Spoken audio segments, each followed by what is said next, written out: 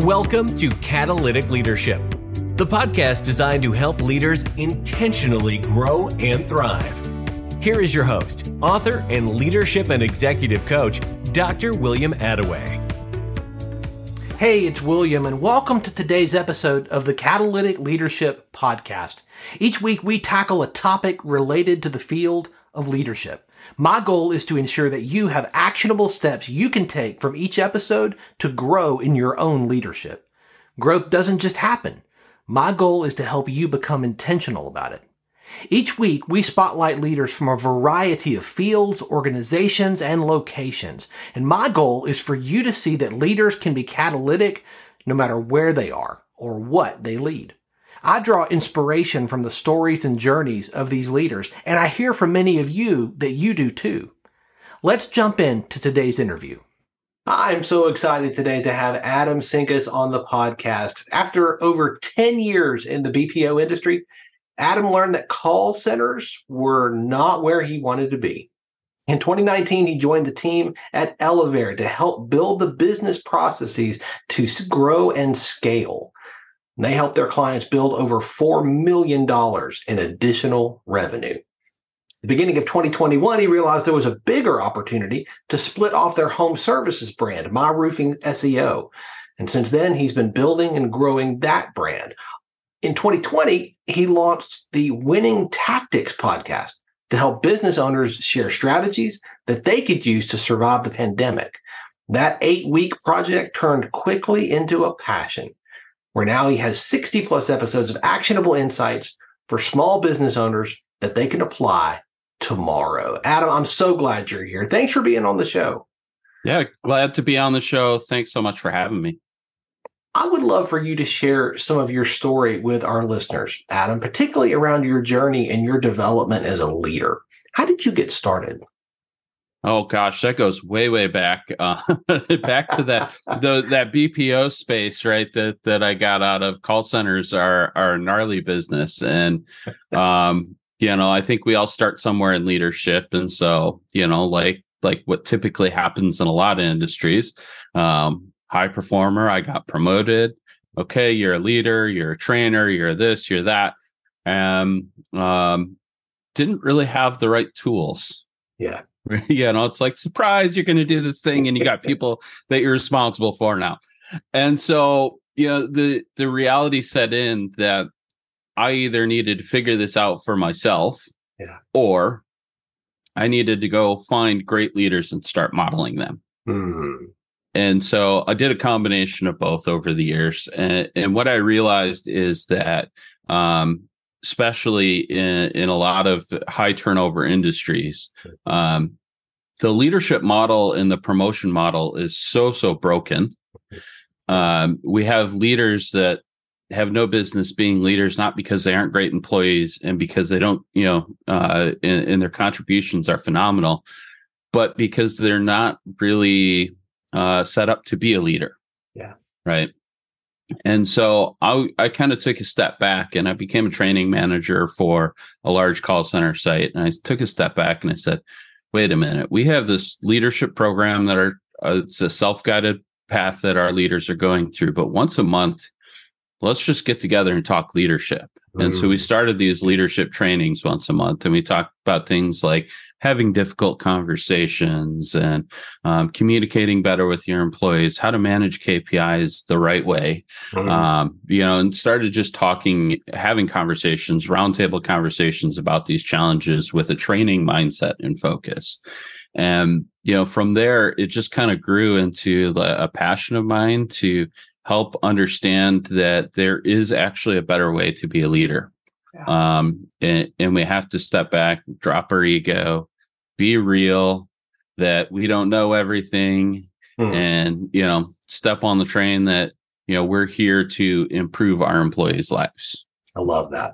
That's fantastic. I mean, given your experience in so many different venues of leadership that you've been in, I'm curious, how would you define that word, leadership?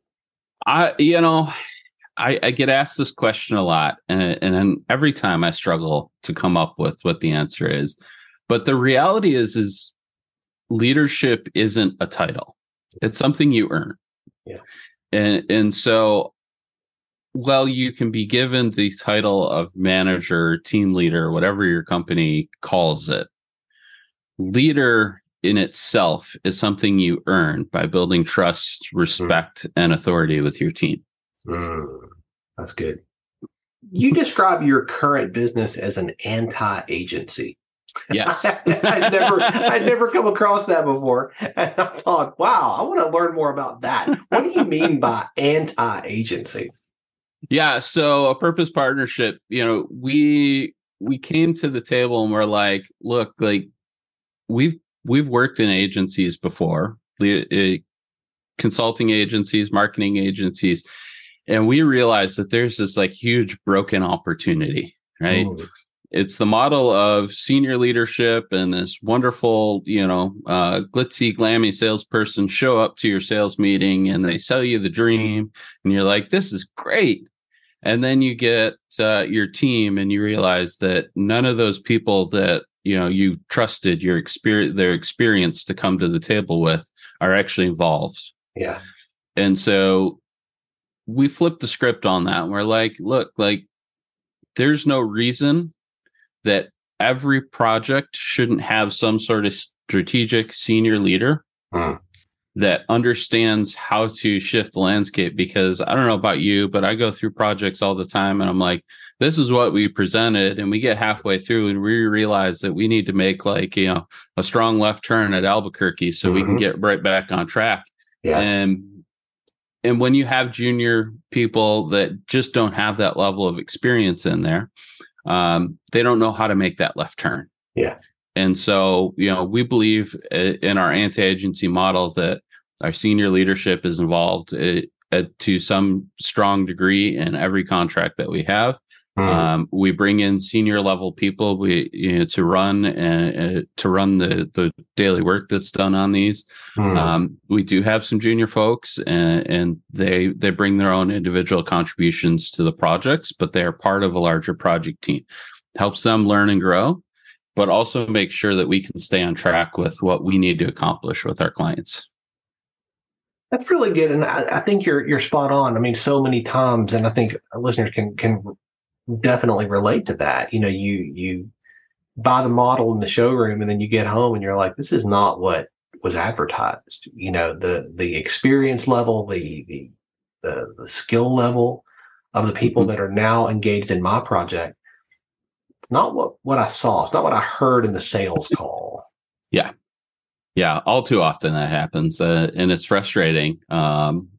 Even now, now I'm like seeking and sourcing vendors for different stuff. And it's like, I see it all the time. I'm like, oh man, I'm just not engaging with you because you go so totally against what we believe in. So I'm imagining that would change the way that you sell now that you engage Absolutely. with new people because, hey, this is not going to be like every other thing that you've experienced in the past. Absolutely. Yeah. I mean, we lead with that, right? We lead with that mindset. We talk about passion. We talk about doing the work that we love to do. We've niched down considerably from where we started, not just because it's the smart thing to do from a business perspective, but because we've found niches and types of clients that we're passionate to do the work with. So in your view, like looking across the landscape of the digital marketing world, it feels like things are shifting a little bit. Like things are changing, right? Not just in the marketplace itself, but even in people's mindsets and viewpoints on things like KPIs. What are you seeing across the landscape right now? Well, so there's a couple things at play, and it really depends on where businesses are at in their growth cycle, right? Growth and scale cycle. So when we look at small businesses with the advent of tools like ChatGPT and the hundreds and hundreds of great AI tools out in the marketplace, the question that's coming to mind is, can I create the same quality or level of content that a marketing agency creates for me for free using one of these tools or for a nominal monthly subscription? And so that creates an interesting space because now as marketers, we have to talk about, not only how how we develop and think about content, but also how we do that in a way that supplements and complements what AI technology is out there, right? Why are we better? Why is it still better to have a person versus the robots? And I'll be honest, I'll be the first one to tell you, we use AI on a daily basis. Like ChatGPT and a few other programs are like constant tabs on my browser window every day. But that's the start of the process. As we look at companies that are larger in execution, what we're seeing is that the way people are focusing on KPIs is different. So it used to be like social media KPIs was like likes and follows, like that's all that mattered, right?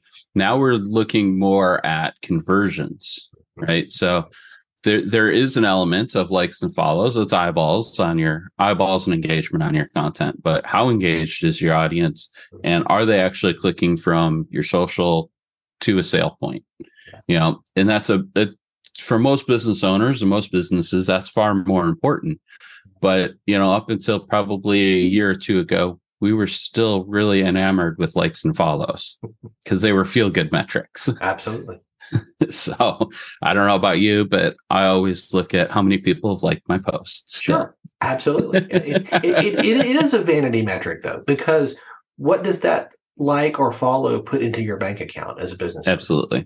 Absolutely. So some of it is about trust and building that trust in the marketplace, and there is value to that, right? Sure. It also helps us see what content works and what doesn't. Yes. So there is some value to it, but not in the sense of the ultimate KPI that you should be worried about is my social media campaign converting into dollars and cents in my bank? Absolutely. When we look at website traffic, there's so many AI driven tools out there for websites now. Beyond it used to just be, you looked at your Google Analytics and maybe, you might have had some fancy tech for looking at how people experience your page. But now we're looking at it more we're scraping a lot more data from websites now. There's integrated tools, so we can actually see, down to your IP address locations, like very, very niche, tight locations, what's going on. If you've signed up on a forum, we capture your IP, we capture your email address, we capture your information right to the website. And now every time you come back and visit, we can see, and we start to get this user profile for you, right? And so we're seeing a lot of tools like that becoming a lot more commonplace, built into the back end of the websites, which is giving us smarter data to work with. And so that's the big changes in the marketplace. Is as marketers, we have to embrace the technology because we are creative types by nature, and that's okay. But we have to embrace the technology, but we also have to realize, and we have to educate people on, how does the technology play with the creative side, and how do we get that all to come together in a useful and impactful way? Do you think there are ways to leverage that in a strategic way to get better leads from your website? Oh, absolutely. So I'll give you a great, from a content side, this is how we bring everything together, right? So I will take blogs that either we write for our clients or that our clients have written. I'll feed them into some AI tools to generate out some base social media posts. Now, I'm not going to leave those as they are because machine posts look like machine posts. They lack that human touch. But we look at those, and that creates a foundation, right? So if I need 15 social posts for this blog, instead of me sitting there, spending 3, 4, 5 hours looking at that blog and trying to build out the social posts, now I spend 20 minutes building out a core of social posts from that blog. And then I spend another hour or two making them right, making them human, making them emotional, making them impactful, right? And so what we're seeing is people work smarter with the technology, which means we can do more.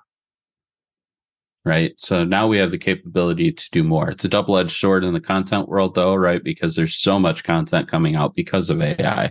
Right. What do you do with it all? How do you get eyeballs on all of it? Yeah, it feels like you need a partner to help you develop a strategy for the whole thing. Yeah, absolutely. And that's the other side of it, right? So it's we do all of the content creation, but what really brings it together is the strategy behind that, right? It's not just we're not just putting up a map of topics on the wall and throwing darts at it, right? There's a thought process to this. It's a mapped out strategy so that we're focusing on and targeting on specific goals, right? And not every business, this is what's interesting. Not every business needs to focus on direct money ROI from marketing spend. Sometimes in the brand journey, we need to focus on reach, right? We need to get to build the social profiles, right? Okay. Because we know that down the road that will translate to ROI. But in the here and now, you got to spend a little bit to get that, build the followers, build the reach so that when we do the things that are high impact ROI activities, they actually will work. So you're building a foundation for the building that you're eventually going to put up. Absolutely. Absolutely. Right. Other times, it's just looking for eyeballs into a new marketplace. Like we might take we have a client right now we're working on they're an established software company. And we're taking them from a small business space to an enterprise space. So do we need to position them as a market leader anymore at this point? No, they've already done that. Now we just need to shift the eyeballs, right? Right. So yes, we're going to eventually seek dollars and cents ROI from our activities. But for now, we just need to start shifting. Can we get them seen in the right space by the right people?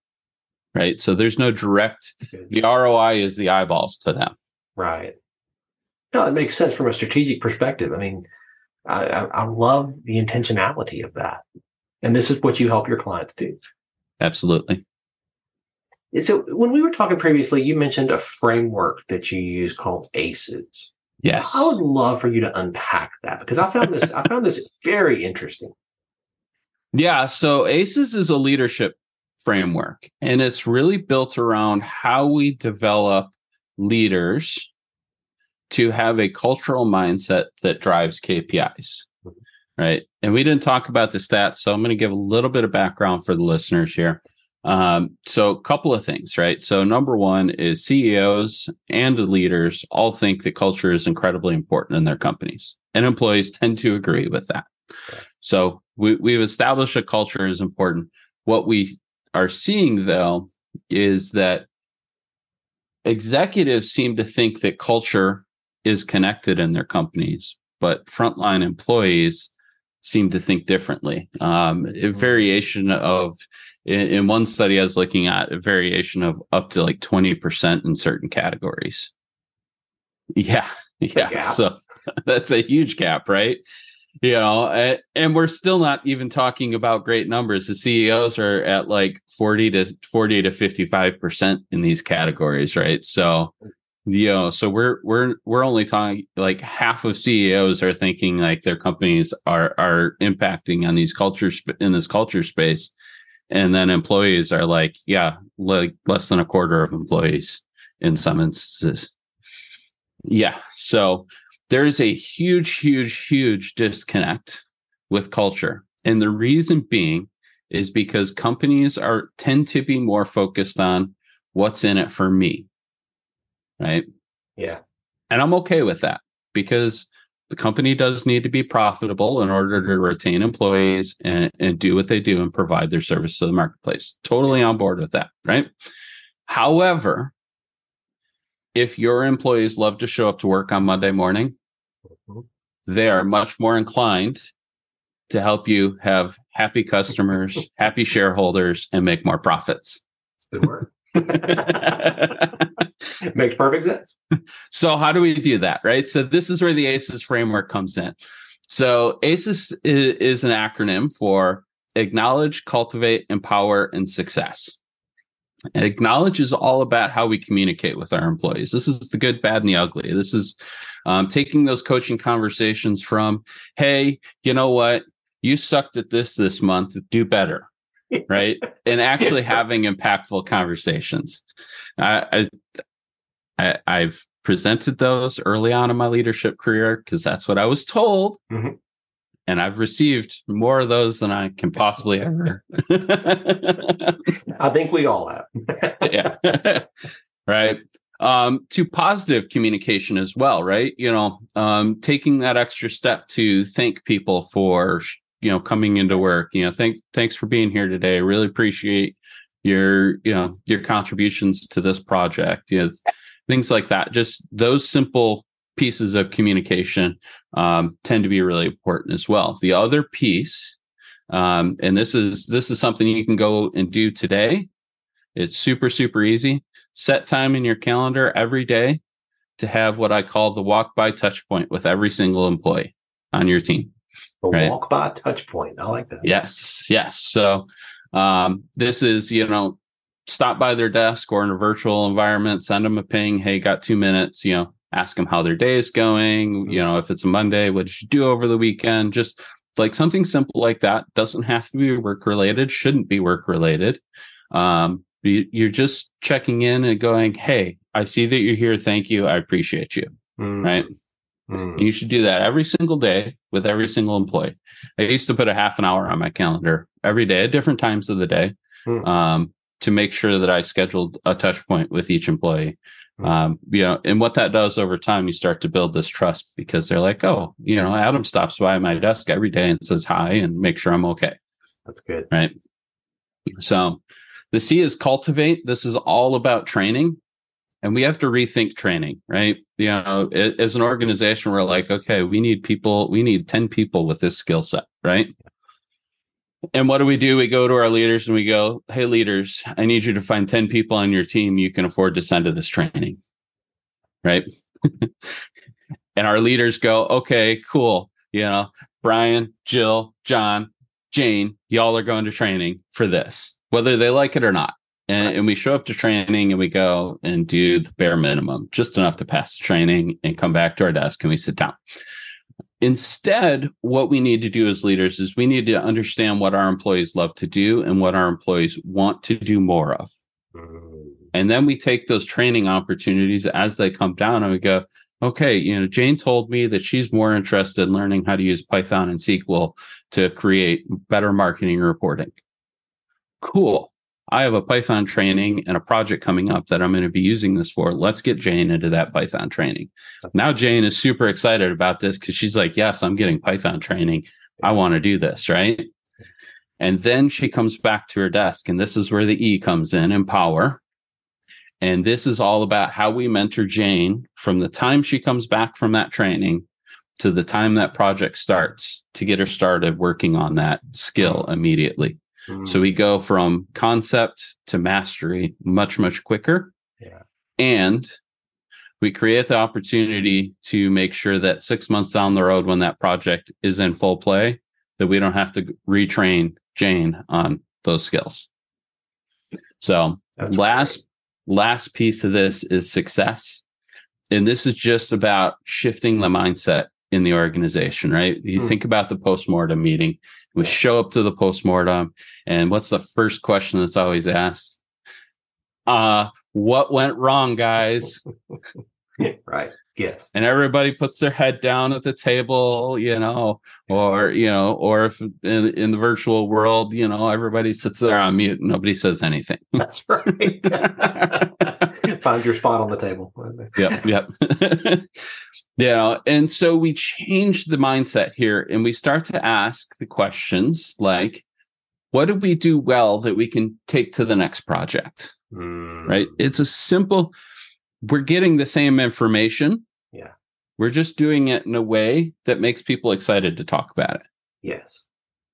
So that's what success is all about. It's just shifting how we have conversations not ignoring the negative ones, because we have to have those once in a while, but how we have the rest of the conversations so that people aren't so reserved when something does go wrong that they won't share. I love that, Adam. I think that's so helpful. When I'm talking to my clients about doing a hot wash or a postmortem, there's 3 questions I give them, and I'm like, you need to cover all 3 of these in this order. What went right, which is exactly what you're describing, right? Celebrate the wins. Celebrate the wins, because that's so easy to get past. Then what went wrong? Okay, what went right? What went wrong? Process through that, and then how would we do it different next time? And that's where you process that learning so that it becomes then something you can have available the next time you're in a similar situation. So let me give you a shift on that second question, right? What went wrong? Yeah. Wrong is a very, very negative shutdown closing word. Totally. Right. So what could we have done better? I like that. Right. It's a subtle shift. No, but it's good. That's good. But again, getting back to that success conversation, right? It's the words we use matter. Absolutely. Oh, that's so good. When you use this ACEs framework, I can imagine this is changing mindset, not just organizationally, but individually with people around the table. Like, how have you seen that shift play out with clients that you've introduced this framework to? It's really important that we get the people at the top of the organization ingrained in this. They've got to love it before anything else happens, right? Because your leaders of the organization are the ones that are going to drive the rest of the change. That's good. So what we see this waterfall effect. We see the leaders get really excited. They're like, we're going to improve culture. It's important. We get it, right? Now they're disseminating that down through their teams. And because it's so employee focused, so communication focused, so people focused, it's easy to connect with as you get, lower, down to the frontline employees, right? Because in frontline employees, there's three main levels of leadership in every company. You've got your C-suite or your executives. They are worried about profits and shareholders. Let's not be, candy coat this, right? Yeah. You've got your mid-level management, and this could be directors, associate directors. There's numerous titles, right? They are trying to translate profits and shareholders to people and time, right? So they sit in a really difficult, crazy spot. It's frustrating. And then you have your frontline leaders, and their sole job is to keep your frontline employees happy, efficient, and productive, right? So we go from money to how do we get money and humans to match to humans, right? And so that's why we start at the top. When we start with that shift, we know that they got to worry about profits and shareholders at the top of the organization. It is what it is. But if we can help them worry about that in a human way, then everything else trickles down.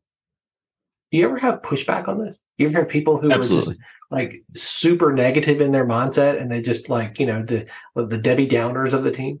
Like, absolutely. How do you deal with that? Absolutely. So we deal with that with the numbers, right? Because, let's be honest, at the end of the day, we have to measure success some way or another.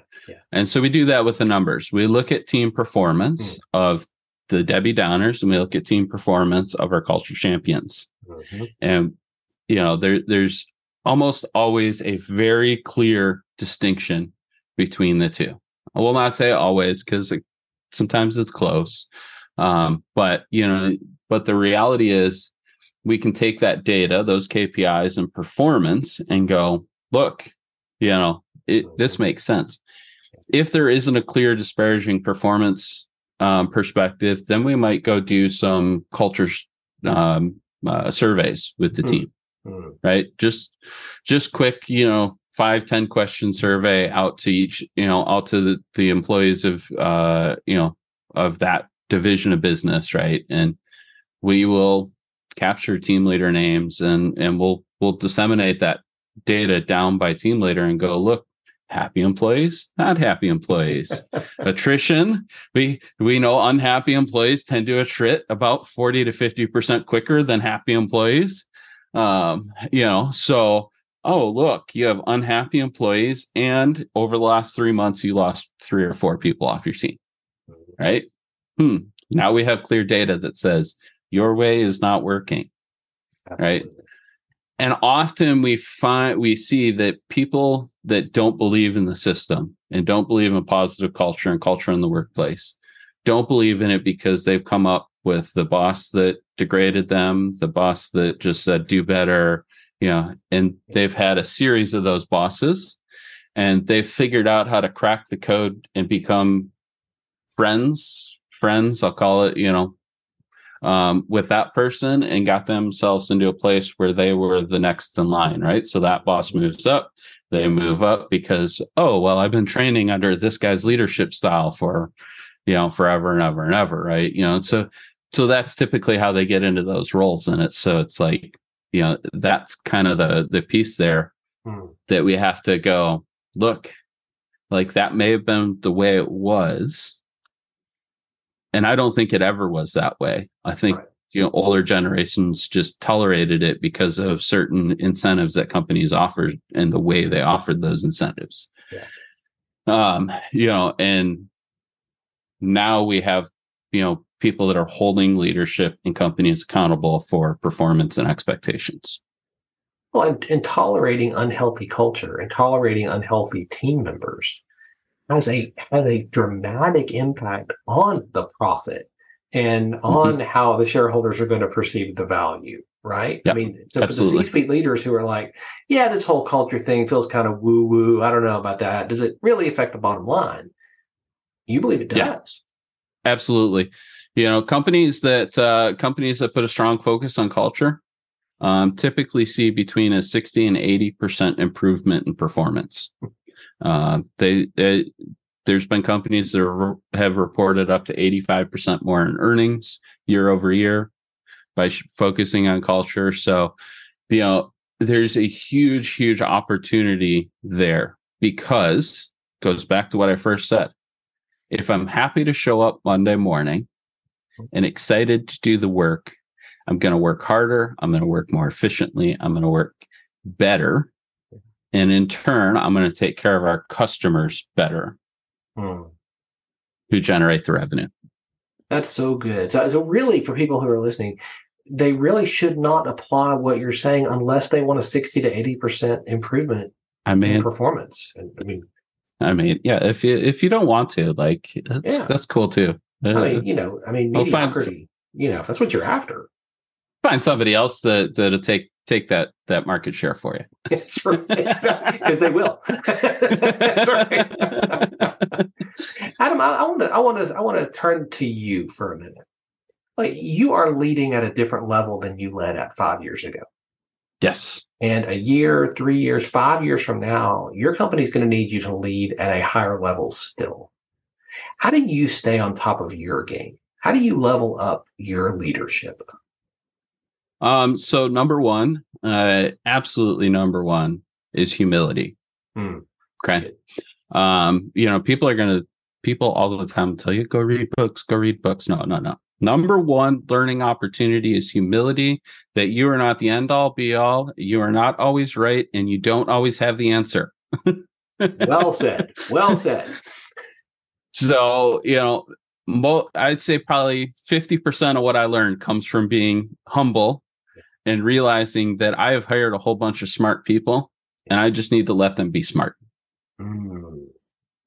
So that's the number one place I learn things.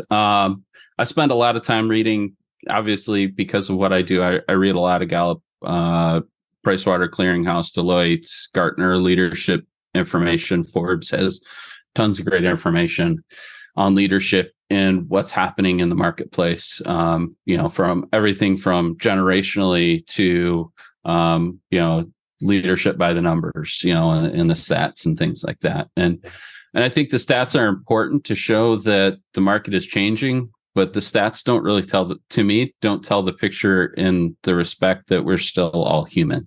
Right. Yeah. And then the last piece, I think is, finding a mentor, finding somebody that you can reach out to and ask those questions when you're like, oh crap, I don't even know what to do here. Yeah. Right. Yeah. And so that's really, really important. I encourage every leader that's going to, that wants to level up and move to their next leadership role or the next phase in their leadership in their company, to go find a mentor, somebody that has been doing that for the last 5 or 10 years. That's good. And, whether you got to pay them to be your coach or whether you want to find some agreement that works out, you provide them some services, they provide you, a phone call away type stuff, right? However you want to arrange that, go find somebody that's been doing what you want to do or what you think is the next step for the last 5 years and rely on them. It's easy. That's where I learned. Yeah, it's easy for somebody to listen to you and think, man, you're just up and to the right. Like you're not facing the same challenges I face. You haven't had difficulties in your journey.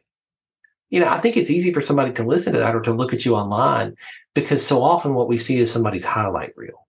Mm-hmm. I'm curious, are there challenges that you have faced as an entrepreneur? Have you had those difficult moments? Oh, every day. Every day, from, working so many hours a week, because, that's what I thought I needed to do to be successful, and alienating my wife and my kids and dealing with some of the frustration with that too.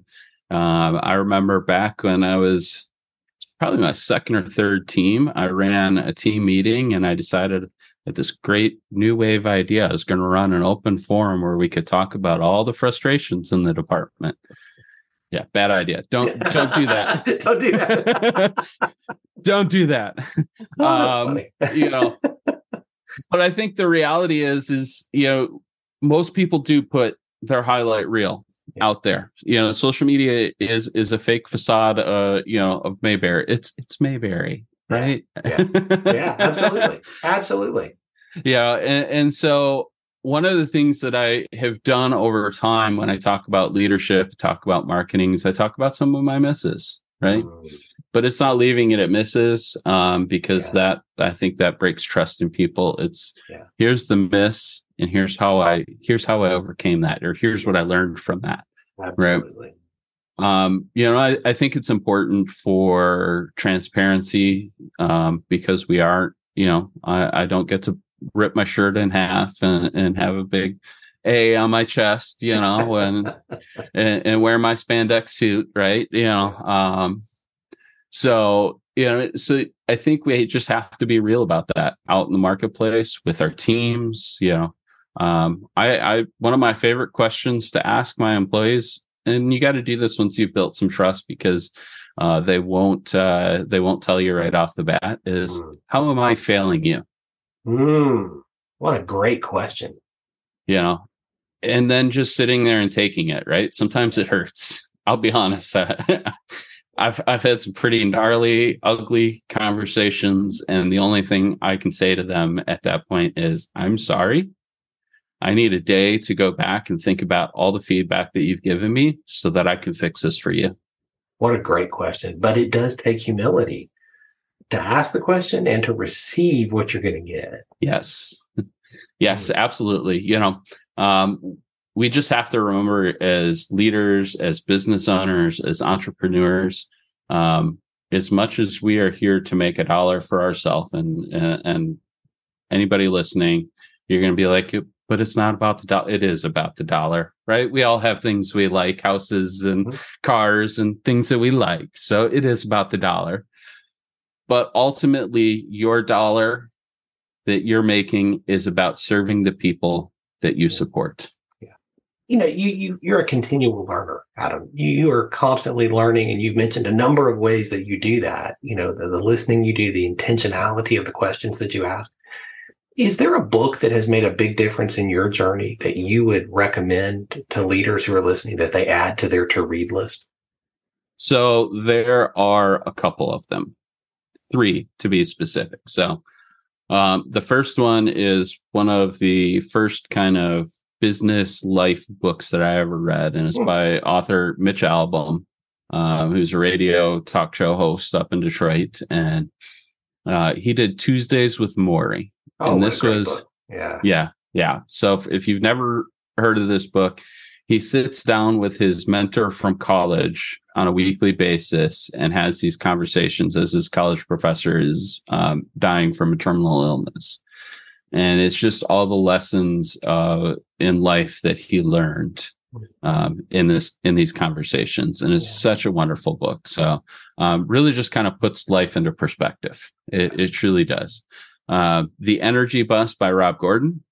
So this is it's told in a parable style. It's a really short read. And in fact, the first time I ever read it, I literally read the entire book in a 3-hour flight. So, nice. So, but it's all about surrounding yourself with people that carry the right energy.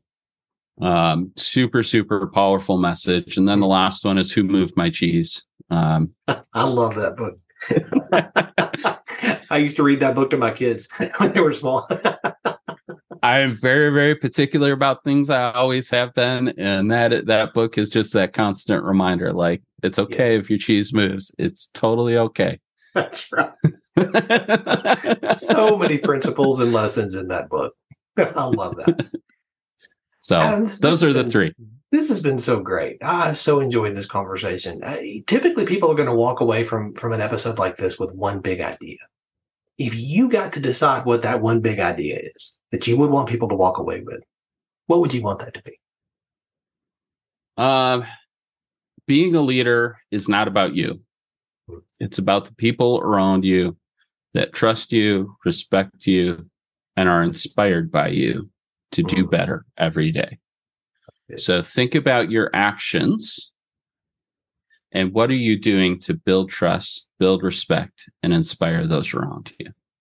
And if you can't figure out what that is, then be human enough to go have those conversations and ask them.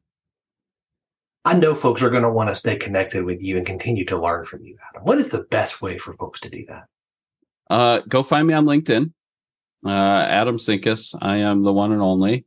You can also Google search me and find all the places. I show up on roughly the first 8 pages of Google at this point. So, from my podcast, which is hopefully going to be making a resurface here in 2024, and to LinkedIn, to articles I've written, to our company website, apurposepartnership.com. So best places to find me. And if you love cornhole, come find me on Facebook and TikTok. That's where I share all that information. Fantastic. And thank you for your generosity today, Adam. This has been, again, super insightful, and I appreciate your generosity of spirit today. Thanks so much for having me. It was a blast. Thanks for joining me for this episode today. As we wrap up, I'd love for you to do 2 things. First, subscribe to this podcast so you don't miss an episode. And if you find value here, I'd love it if you would rate it and review it. That really does make a difference in helping other people to discover this podcast. Second, if you don't have a copy of my newest book, Catalytic Leadership, I'd love to put a copy in your hands. If you go to catalyticleadershipbook.com, you can get a copy for free. Just pay the shipping so I can get it to you, and we'll get one right out. My goal is to put this into the hands of as many leaders as possible. This book captures principles that I've learned in 20 plus years of coaching leaders in the entrepreneurial space, in business, government, nonprofits, education, and the local church. You can also connect with me on LinkedIn to keep up with what I'm currently learning and thinking about. And if you're ready to take a next step with a coach to help you intentionally grow and thrive as a leader, I'd be honored to help you. Just go to catalyticleadership.net to book a call with me. Stay tuned for our next episode next week. Until then, as always, leaders, choose to be catalytic. Thanks for listening to Catalytic Leadership with Dr. William Attaway. Be sure to subscribe wherever you listen to podcasts so you don't miss the next episode. Want more? go to catalyticleadership.net.